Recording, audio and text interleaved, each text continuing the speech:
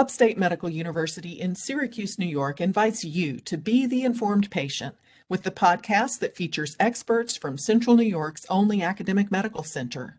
I'm your host, Amber Smith. Treatment for some advanced bladder cancers may include surgical removal of the bladder. Today, I'm talking with urologist Dr. Joe Jacob about options. We'll cover bladder replacement, urinary reservoirs, and possible ways of preserving the bladder. Dr. Jacob is director of the bladder cancer program at Upstate.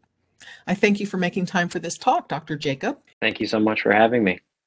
Now, I want to be clear that most people with bladder cancer can be treated without facing the removal of their bladder. Is that right?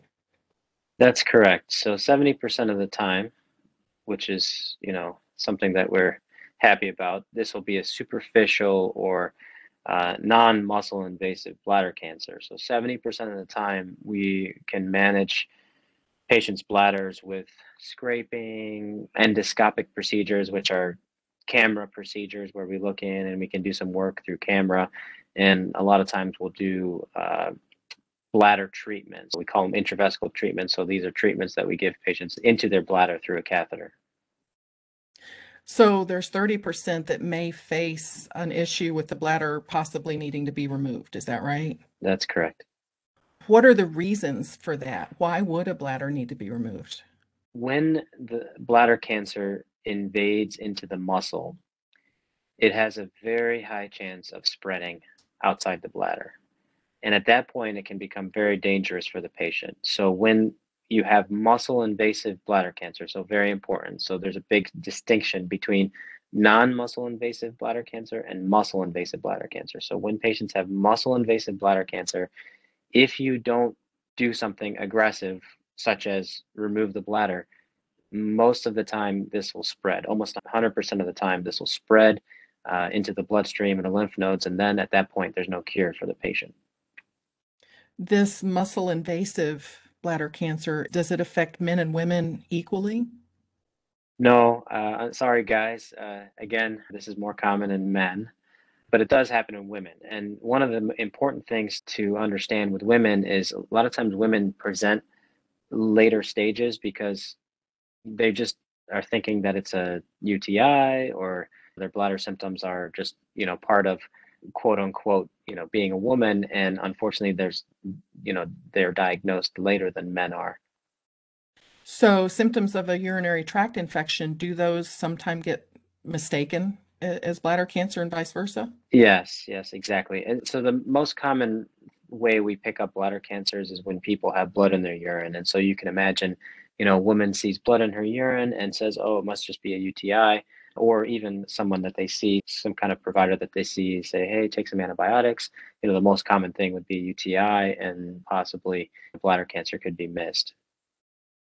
So let's go over what are the symptoms that are most alarming. You mentioned blood in the urine. Is that the main symptom that you shouldn't ignore? That's the main reason why people present to a urologist, and that would be the most common way that we pick up bladder cancers. The other way would be people that come in with symptoms, whether it be pain or discomfort. We would sometimes look in with a camera. So the way to diagnose this would be someone comes in, with blood in the urine, and then we would obtain a CT scan and do what's called cystoscopy, which is taking a camera and looking inside the bladder. So let me ask you, the cystoscopy, is that how you find out whether it's muscle invasive or not? It is. Cystoscopy means just looking in, and then we would do biopsies with the guidance of the camera. And based on the biopsy, so we send everything to the pathologist, and so the pathologic report would tell us, is this in the muscle or not in the muscle? You're listening to the Informed Patient podcast from Upstate Medical University in Syracuse, New York. I'm your host, Amber Smith, talking with Dr. Joe Jacob. He's a urologist and director of the bladder cancer program at Upstate. So let me ask you about the options, the typical options for someone who has muscle invasive bladder cancer, and if you've got to talk to them about removing the bladder, what sorts of options might a person have? The most standard of care treatment is removal of the bladder, which we call a cystectomy. There are other options as well, but the most definitive treatment for patients would be removal of the bladder. So what happens is for a man, the bladder is removed, the prostate's also removed, lymph nodes are also removed. So once you remove the bladder, obviously you got to figure out, where does the urine go? So the kidney filters the blood and creates urine, and these kidney tubes called ureters that take urine down towards the bladder. So once you remove the bladder, you got to figure out, what do you do with the urine? So there's three different options that patients have after removal of the bladder. The most common option would be what's called a urinary conduit or a urostomy, and that's sort of similar to what it sounds. Conduit or a pipe. It's a small piece of small bowel of ileum that we turn into a pipe where it just sends urine from the kidneys right out to the skin, and then this gets collected with a stoma bag or stoma appliance. So this bag fills up with urine. When the bag fills up, you unscrew the valve and you dump the urine in the toilet and you go on with your day. The reason why this is the most common approach is the most straightforward. It's the easiest one to sort of take care of, but it may not be the most appealing to patients from like a quality of life standpoint or, an appearance or aesthetic standpoint. So, what are the alternatives to a urinary conduit?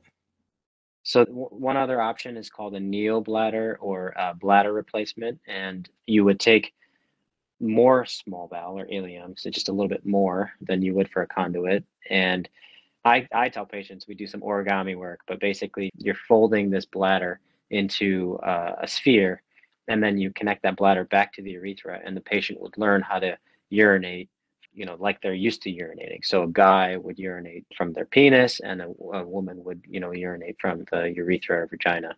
Interesting. Now, what you've described, taking the patient's small bowel and reformatting it in some way, those sound like very extensive surgeries.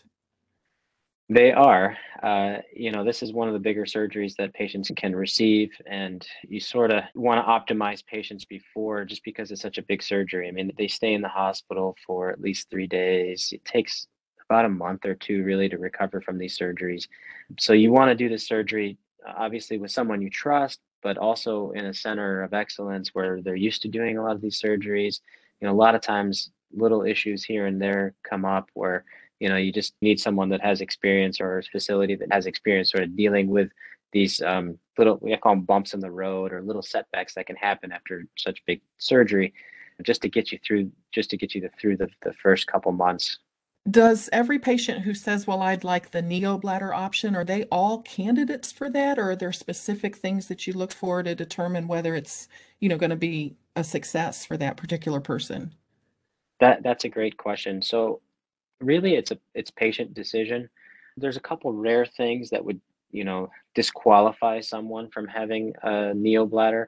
So if there's a lot of cancer near the urethra and we have to remove the urethra, then obviously you can't really connect the neobladder if there's no urethra. So that would be one rare thing. And then one thing that could also happen that's rare is sometimes the blood supply to the bowel is so tight that it doesn't reach down to the pelvis, down to where you need to get it to. But most of the time, if a patient wants to have that kind of surgery, then we can get it done for them.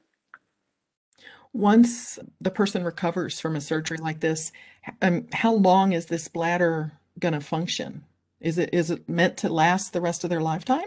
It is. So as long as you take care of it, and we help patients do that, that's another thing. It's like you can do the surgery, but you also need someone that's experienced and a facility that's experienced and that has resources to help you manage the bladder, to help to teach you how to take care of it, and to follow you and to make sure that you're surveyed properly so that we can ensure that this is going to last the rest of your life. Now, the other option is called Indiana pouch or a continent urinary reservoir, and that's similar to the neobladder, except you take the right colon and you use part of the ileocecal valve. So a lot of complicated words, but basically you're taking part of the colon, and there's a natural valve where the small bowel enters the colon so that stool doesn't go backwards into the small bowel.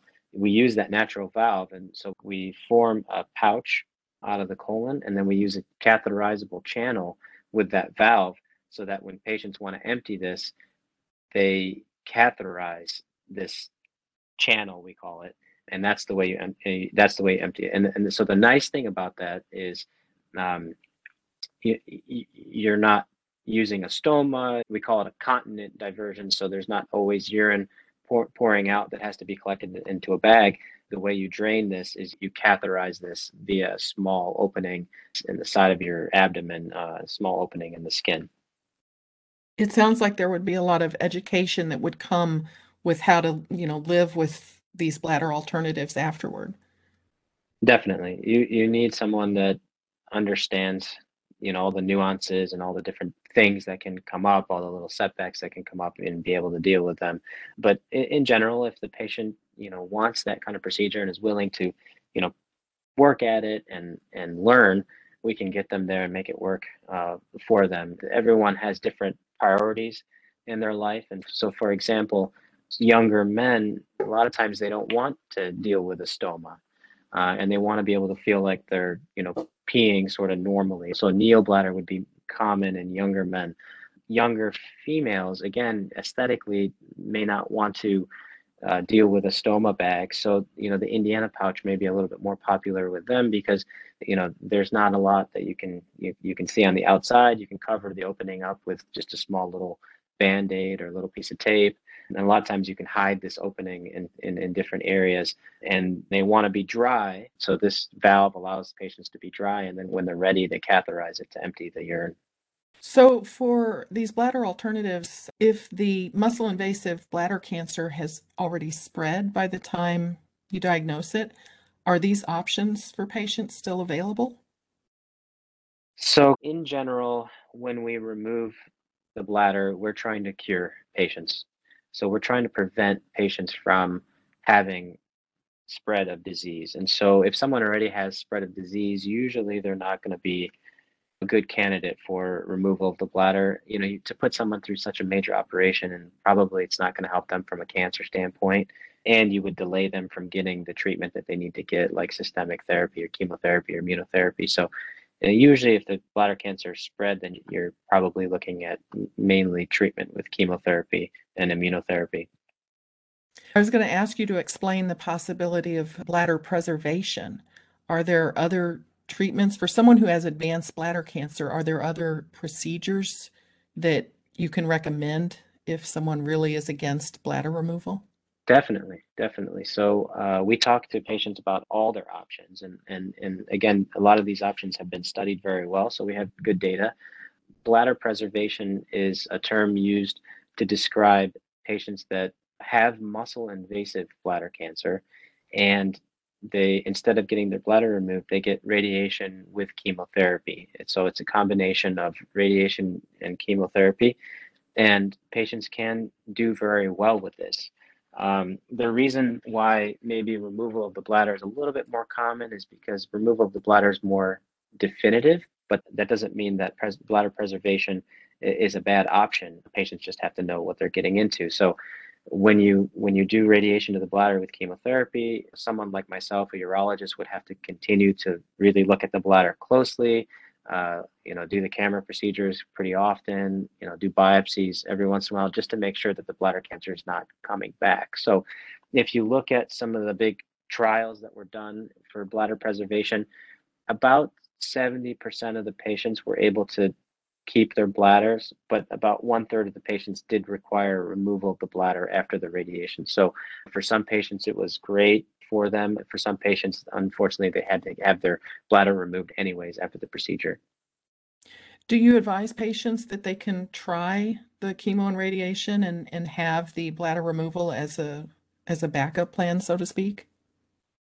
So I give them their options, and I try to find out what their priorities are, what their goals are. If they're the type of patient that wants something definitive and just wants to get it over with, then maybe removal of the bladder is a better option for them. If they're the type of patient that is very averse to, radical surgery, or sometimes patients may be worried about how they're going to do in a long operation, so they may be a better candidate for bladder preservation. Well, I really appreciate you taking the time to explain all of this. I appreciate you having me. My guest has been urologic oncologist Dr. Joe Jacob, director of the Bladder Cancer Program at Upstate. The Informed Patient is a podcast covering health, science, and medicine, brought to you by Upstate Medical University in Syracuse, New York. Find our archive of previous episodes at upstate.edu/informed. I'm your host, Amber Smith, thanking you for listening.